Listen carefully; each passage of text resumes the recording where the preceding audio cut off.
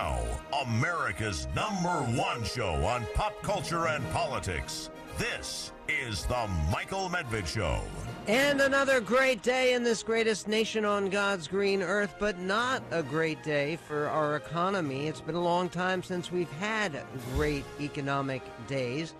This is clearly a problem for the country. And what's amazing is how little people have any confidence at all in the way the country is being led. The Drudge headlines: wholesale inflation 10.8%. Market rout evokes memories of Lehman. Property values falling across USA, Europe. Real estate firms announce layoffs. Goodbye, Dow 30,000. The Dow again down about 200. It had been up a little bit at the beginning of the session today. But this is a problematic outlook. Wall Street Journal headlines: higher unemployment rate looms as the Fed fights inflation. UK economy shrinks for second month as outlook dims. Economy week ahead, Fed other central banks in focus. Sizzling prices complicate Fed's inflation fighting strategy. And then from CNBC, and it's being reported everywhere, the Fed is likely to boost interest rates by 0.75 of a point this week. Now, with all of this going on, what's amazing to me is how much politicians, particularly Democratic politicians, seem to be trying to change the subject. We'll be talking to Doug Schoen, who has been a political advisor, pollster, analyst for both major parties, candidates who were independent, who were Democrats, who were Republicans. He was actually an advisor to the Clintons when they were in power. But he says that the Democratic attempt to change the subject and to talk about issues that they hope will mobilize their bases, issues like firearms and gun control, issues like abortion with the looming overturning of Roe v. Wade coming along. Democrats feel they can go ahead and mobilize their base. He says no, they are looking to a historic wipeout, and it could be a wipeout that is more one-sided even than 1994, where the Democrats lost 55 seats in the House, or even worse than 2010, where they lost 63 seats in the House. This is getting very, very serious. And yet it doesn't signify that on some of the subsidiary issues that according to the polls at least, that people necessarily agree with Republicans. But today, on a primary day, there's a fascinating piece about Nevada. Nevada has been a swing state. It went for Hillary in 2016 and then went for Biden last time. But this time, people are looking at the possibility of all of the congressional seats, all three in Nevada, going from Democrat to Republican. That would be part of this sweep. What does the primary hold in store? It's colorful. It's Nevada, after all. It's Las Vegas. We will get to that. We will also, you have to try to see if the president is addressing this economic issue with anything like a hopeful attitude, given the fact that, according to most polling, below 1/3 of Americans approve of the job he's doing with the economy. No wonder he sounded pretty angry. He spoke to the AFL-CIO, the big labor union, this morning. And here's what the President of the United States sounded like. Clip 16. Gas is up and food is up, which we're going to get down come hell or high water. This is America. We can do any damn thing we put our minds to. And guess what? We're not going back to the false promises of the trickle-down economics. We're going forward. We're going forward. Okay, and then angry, a very angry Biden talking about lies, and lies not about the election of 2020, not lies about what the committee, the January 6th committee has been focused on. He claims there are lies about the economy. This is clip 20. I don't want to hear any more of these lies about reckless spending. We're changing people's lives. And because of the fact this year, we're delivering the biggest drop in deficit in the history of the United States of America. Okay, he's difficult to understand. He was saying we're going to have the biggest drop in deficit in the United States of America. People care about the price of milk. They care about the price of gas. And basically, to promise a drop in the deficit, well, maybe that's something. But then there's this. This is an ABC report. Again, this is not conservative media. It's ABC on surging gas prices and consumer goods. Clip 11.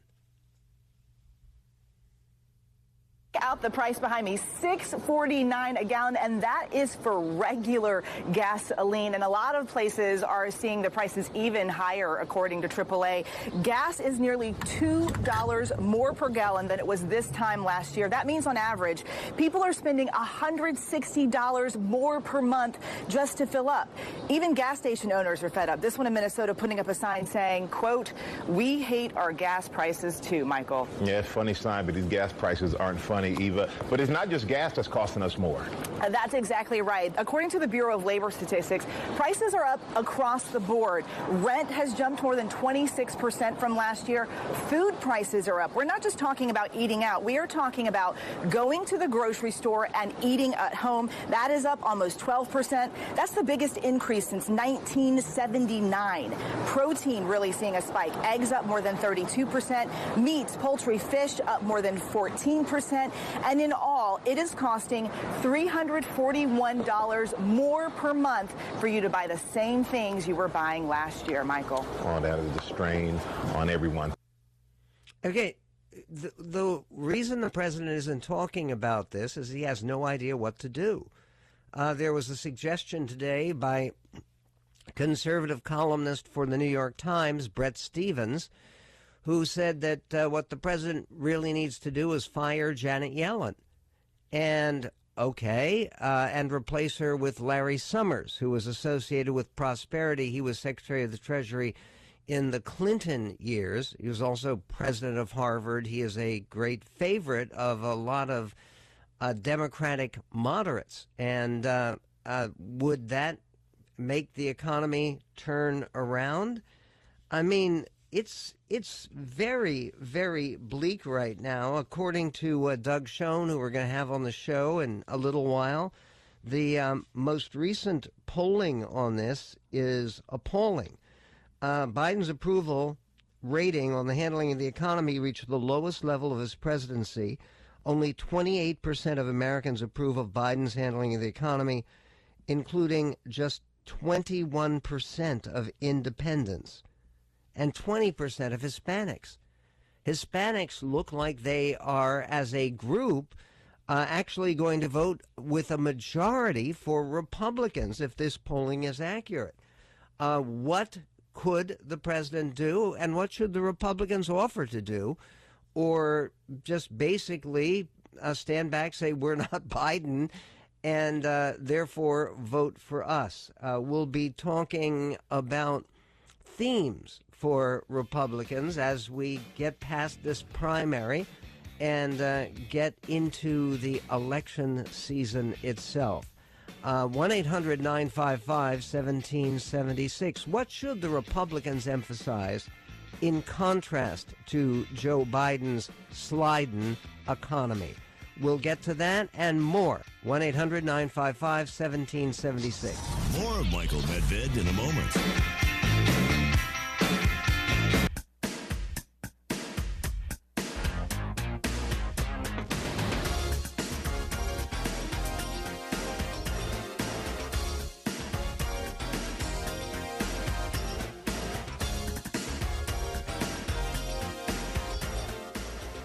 On the Michael Medved show, Americans are paying more for just about everything. And Americans are feeling it. So what specifically is the answer? And again, it is inevitable. It's not unfair. It may be a little bit irrational, but it is not unfair at all to blame some of the economic suffering and discomfort that people are going through on Joe Biden. And one of the things that he is learning not to do, or is supposed to be learning not to do, is to turn around and blame the economy on other people. What he is trying to say is that we're going to fix this, we're going to turn this around, except here's the problem. That generally, when you look at the prediction now that the Fed is going to raise interest rates by 0.75%, which is a lot. You feel that if you've borrowed a lot of money, and you have a variable rate mortgage, for instance. And if that mortgage goes up and you feel things, then the fact that Joe Biden is trying to say, well, we're reducing the deficit and tax revenues are coming in and unemployment is like at all-time lows. First of all, that probably won't stay that way, because if we get this sharp increase in interest rates, the chances of a recession, and a recession usually brings with it a rise in unemployment. Can you imagine with Joe Biden facing the kind of unpopularity that he is right now, what things would be like if the economy really turns to the negative, to negative growth, to higher unemployment, combined with this nearly 10% inflation? It's extraordinary. This is CNN reporting on Americans paying more for just about everything. This is clip 18. High. Across the board, you're paying way more for just about everything. Haircuts, car parts, chicken. Right now, that costs 17% more than last year. Americans are feeling the pinch, and investors on edge. And investors on edge indeed, with the possibility, as we saw in one of those headlines, of the Dow even falling below that 30,000 mark, which had been very encouraging, sustaining to people. And to over the weekend, Joe Biden made an assurance to people about the economy and about inflation, which I don't think most Americans will accept. This is clip 15, Make no President of the mistake United about States. it. I understand inflation is a real challenge to American families. Today's inflation report confirmed what Americans already know. Putin's price hike is hitting America hard.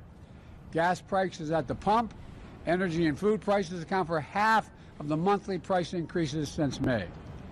Inflation outside of energy and food, what the economists call core inflation, moderated the last 2 months. Not enough, but it moderated. It's come down. We need it to come down much more quickly.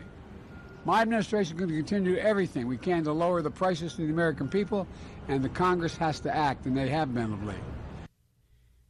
Okay, the Congress just did act. They passed a bill today over at the House, a bill that would provide security protections to family members of Supreme Court justices, sending the measure to President Biden's desk for final approval. About time. I mean, it is appropriate to respond to that horrible threat to Associate Justice Brett Kavanaugh of the Supreme Court. The legislation, dubbed the Supreme Court Police Parity Act, cleared the House in a 396-27 vote, with only Democrats objecting to the measure.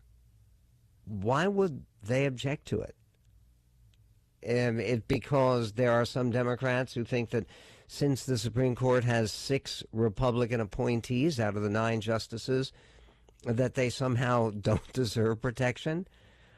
Passage in the lower chamber in the House comes more than a month after the Senate approved the bill by unanimous consent, meaning all 100 lawmakers signed off on the measure, allowing it to clear without having to go through a formal vote. The bill offers around-the-clock security protection to family members of Supreme Court justices and any officer of the bench if the court martial deems it necessary. Protections similar to those received by some executive and congressional officials. Supreme Court justices themselves already have federal protection. This extends it to family members and to associates on the court. By the way, no one should protect. They should protect against violence, certainly, but they shouldn't be protected against arrest, whoever the leaker is. And this is another item for Democrats to dread. It almost surely, as almost everyone has said, taking a look at the Supreme Court and the way it operates, that whoever leaked that decision in advance, that crucial decision on Roe v. Wade on the Dobbs case, that individual is almost surely a clerk or an associate of one of the three liberal justices, Breyer or Sotomayor or Kagan. And because Ketanji Brown Jackson hasn't taken her place yet, it's still Stephen Breyer. When that individual is pointed out, it will be, again, completely unjustified and unjustifiable if the Democrats try to defend that individual against very severe consequences. So what are the consequences of all of the economic pressure? What can the Republicans say about it? There's a big conference coming up this weekend in Nashville, Tennessee. It is from the Faith and Freedom Coalition. Dr. Ralph Reed, who is the founder and the leader of the Faith and Freedom Coalition, is going to be joining us to talk about, okay, we're getting down through the primaries, so it's going to be less about personalities, more about direction, more about issues. And what can the Republicans say to inspire the kind of meaningful mandate, not just a political victory, but a mandate in November? Because after that comes the real challenge of trying to work with President Biden, and who, by the way, got a key endorsement for his reelection campaign today. No, he really did. We'll tell you about that, too, coming up. But we'll talk to Dr. Reed. Donald Trump is going to be speaking at this gathering together with Ted Cruz and Tim Scott and Ron DeSantis and a lot of other potential presidential candidates. What does it all mean? We'll find out with Ralph Reed coming up. We'll also be talking about the right way to address the economy for conservative progress. Coming up on The Medved Show. Your daily dose of debate. Bingo! Don't bingo me. The Michael Medved Show. 1-800-955...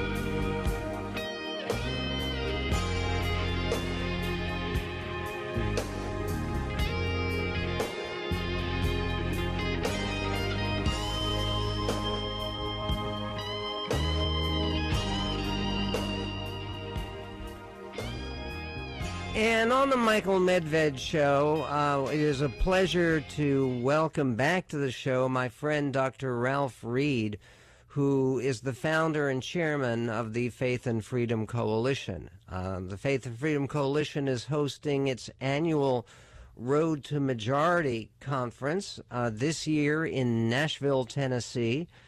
President Trump is going to be there. I think he is the keynote speaker. So is Ron DeSantis. So are prominent leaders of every field and of every orientation in the Republican Party. And it is always a very energetic, wonderful, energizing get-together. And I wish I could be there. I do. But Ralph, what with the economy so miserable right now and causing so much pain for so many Americans, are you doing anything to make sure that there's a focus on economic issues? Well, I have to be honest with you, Michael. I don't think we have to make sure of it. I think when you have the highest inflation in 4 decades, the highest gas prices in recorded economic history, when you have the stock market imploding, trillions of dollars of wealth going up in smoke, and the Federal Reserve, after candidly being in denial and having their head in the sand for reasons that are entirely unclear to me. I mean, let me interject here, by the way, parenthetically, that the Federal Reserve was projecting as recently as the beginning of this year, that was only 5 months ago, that inflation this year would be 2%. They're now projecting just 5 or 6 months later that it won't reach 2% again until 2025. Now, if you were that off in forecasting, this is a central bank. It's the leading central bank in the world. The only thing you're supposed to do is to track M1 and M2, which are measures of the money supply, which, by the way, grew by 25% in roughly the last 18 to 24 months. So this is an economic catastrophe, and it will be addressed. I'm going to be interviewing some of the Senate candidates. Herschel Walker, running in Georgia, will be there. Ted Budd, running in North Carolina. We may be announcing others shortly, and I can tell you it's in the questions I'm going to be asking. And by the way, Michael, I'm sure you feel the same way that I do, but my reading of the Bible, my reading of the Word of God, is that God's Word speaks to every area of life. As social conservatives, as born-again believers, as people of Orthodox faith, whether Christian or Jewish, we understand that the full counsel of God addresses every area of life. You know, there are many verses in the Old and New Testament that involve principles of money management and financial planning, not just by individuals and families and businesses, but frankly by societies. And so we believe very strongly that there are biblical principles related to all this, and yes, they're going to be addressed throughout the conference. And I think this economic catastrophe, this reverse Midas touch of the Biden administration, is going to lead to a thumping at the polls in November. Well, that's what all the polls seem to be saying. The question that I would ask is that everybody remembers that other turning point election in 1994 when Newt Gingrich, and I know he's going to be speaking there at a Road to the Majority conference coming up, but Newt had devised a program that people got behind. It was the Contract with America, and that gave the Republicans a great advantage when they did take over the Congress. That was the first time they'd taken over both houses in 40 years. And they had 10 points that they had committed to follow. Do you think it's advisable that aside from offering an alternative to catastrophic circumstances on the economy under Biden, aside from offering an alternative, to offer a positive agenda that could actually change things? I absolutely do. I mean, I was intimately involved in the contract. You probably remember that Newt, I don't want to say he delegated it, but the main point person in putting that together and consulting with, you know, all the various outside groups, the various think tanks, the economists and others, was Dick Armey, who, after we took the majority, became majority leader. And I worked with Dick and his staff, and it was as a result of our contributions and lobbying that the $500 per child tax credit was included in the contract. That was the largest tax cut directed at middle-class families with children in the post-World War II period. It has subsequently been doubled twice to $1,000 under George W. Bush and then $2,000 under Donald Trump, and it has lifted approximately 11 million people out of poverty, two-thirds of which are children. And so I'm very familiar with the contract. I think we need, I don't know whether you call it a contract or not, but I think you have to have an agenda. The other thing that I remember about that election, I was then at the Christian Coalition, you may remember, Michael, is meaning 1994, is we also unveiled in May or June of 1995 the contract with the American family. You may remember that the requirement of the contract with America was that every single member of Congress who was a Republican had to sign on to it. And all the candidates signed on to it, so it had to be unanimous. Now, at that time, there were probably 25, 30, roughly, pro-choice members of the House Republican caucus. And so we couldn't really have a life issue in the contract. And Newt and I talked about it. I understood it. But I said, as soon as you get done with that, we want to roll out a pro-life, pro-family contract. And we got to vote on every one of those items. And by the way, one of those was the partial birth abortion ban, which we passed. Clinton vetoed, and it was ultimately signed into law by George W. Bush. So I think elections are about the future. They're not about the past. It's not just about cursing the darkness. You got to light a candle. And I think you have to say what you're for and not just what you're against. I'm very strongly in favor of that. I believe it's the main reason why people vote. I think that's absolutely right. What I'm most interested in, Ralph, and maybe we can talk about that when we come back, is what kinds of issues, specific issues, can unite Republicans, bring people together with an enthusiasm rather than creating fissures within the party, which could undermine the scope of what looks to be a potentially sweeping victory. We're speaking to Dr. Ralph Reed. He is a founder and chairman of the Faith and Freedom Coalition. We'll post information about the Road to Majority conference and what do we expect to hear about the Republican future. The Democrats now want to turn attention away from the economy. They want to focus on social issues like abortion, because abortion can't escape it.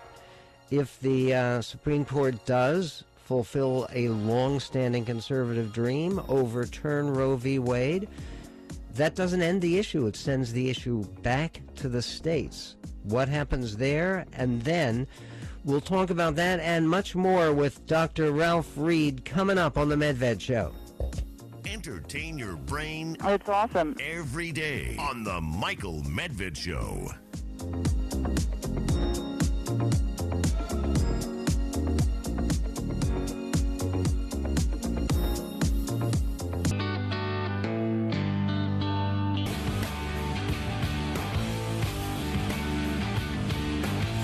And on the Michael Medved Show, President Trump is going to be one of the speakers at the Faith and Freedom Coalition, which is holding its big annual Road to Majority conference. And this year it really could be a road to a majority in both the House and Senate. And Ralph, there's so many people, and you hear this a lot.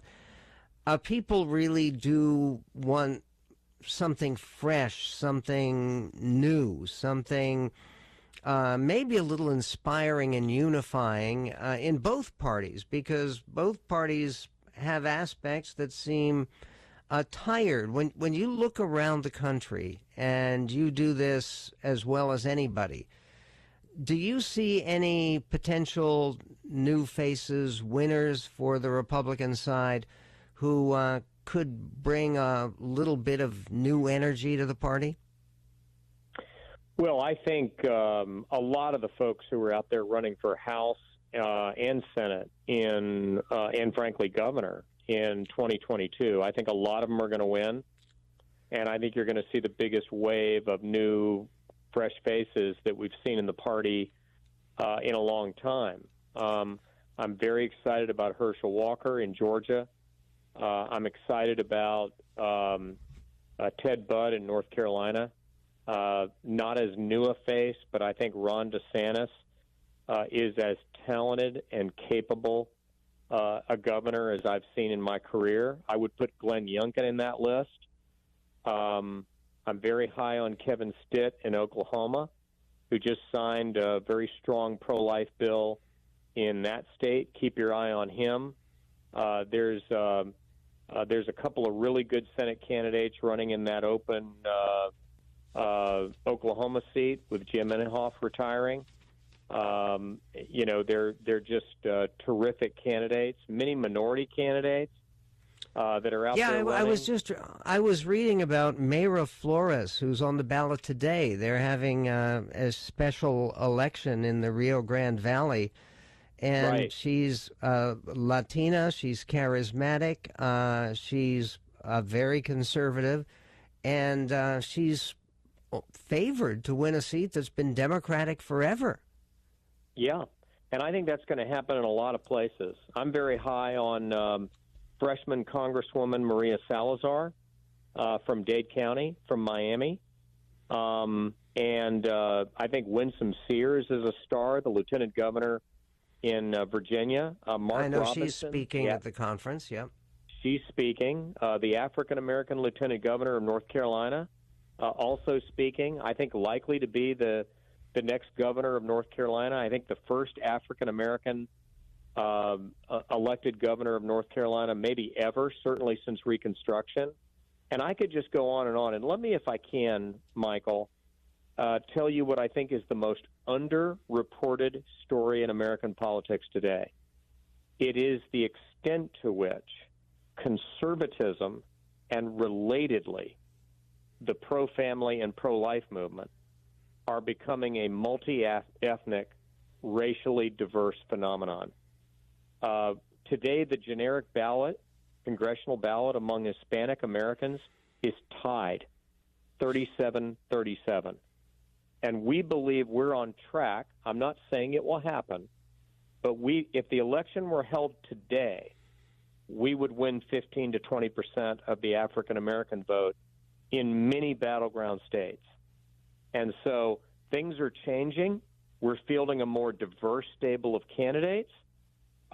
People like Michelle Steele and Young Kim in California, two star women Asian candidates, both of whom won in 20, and will be reelected in 22.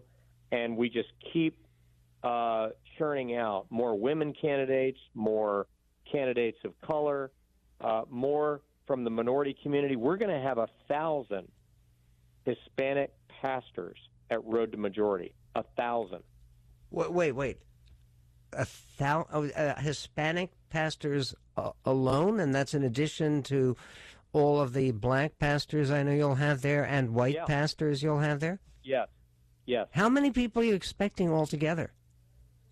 We think it's going to be somewhere between 3,000 and 4,000 before it's all said and done, probably closer to 4,000. And last year, let me tell you a funny story. You'll get a kick out of this. Last year, a reporter from a major liberal newspaper, I'm not going to out the guy, but it was the Washington Post, called me on my cell phone, and he said, Ralph, I've never seen a conference like this in my life, like Road to Majority. I said, I've never seen this many activists of color at a conservative conference, and I've never been at a conference that was center-right where you were as likely to hear Spanish spoken in the halls as English. And I told him a little bit about our strategy of going into Hispanic churches and black churches and Asian churches and building a movement that reached every single brother and sister in Christ, regardless of racial barriers and racial walls that have existed in the past. I put him on the phone with our Hispanic organizers. Michael, that story never ran. You know why? Wow. Because they want to portray us as racist. They want to portray us as white supremacists. They want to portray us as Christian nationalists. And it's not only a lie, Michael, it's a slur. And they know it isn't true, and they won't report on the facts. And what about the ongoing fight, which is going to be a state-by-state fight? Are there certain states that you're particularly concerned about with the Roe v. Wade being overturned, there are going to be big battlegrounds in terms of the pro-life cause. Yeah, I tend to think that in most places that at least initially, not a whole lot is going to change, by which I mean states like Florida, Texas, Oklahoma, Tennessee, Georgia, and many other states that have passed pro-life laws, those laws will be the law of that state.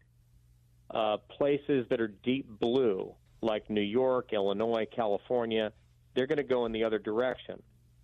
And the states that are most likely to move in a pro-life direction, should we get the decision we hope we're going to get in Dobbs, and I should quickly add, we do not know what we're going to get in Dobbs.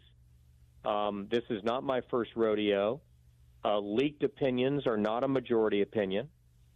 This is an early draft. We don't know what we're going to get. But whether it's Dobbs or a later decision that revisits or revises Roe v. Wade, the places that will change most dramatically on a delayed basis will be in the upper Midwest. Places like Pennsylvania, Wisconsin, Michigan.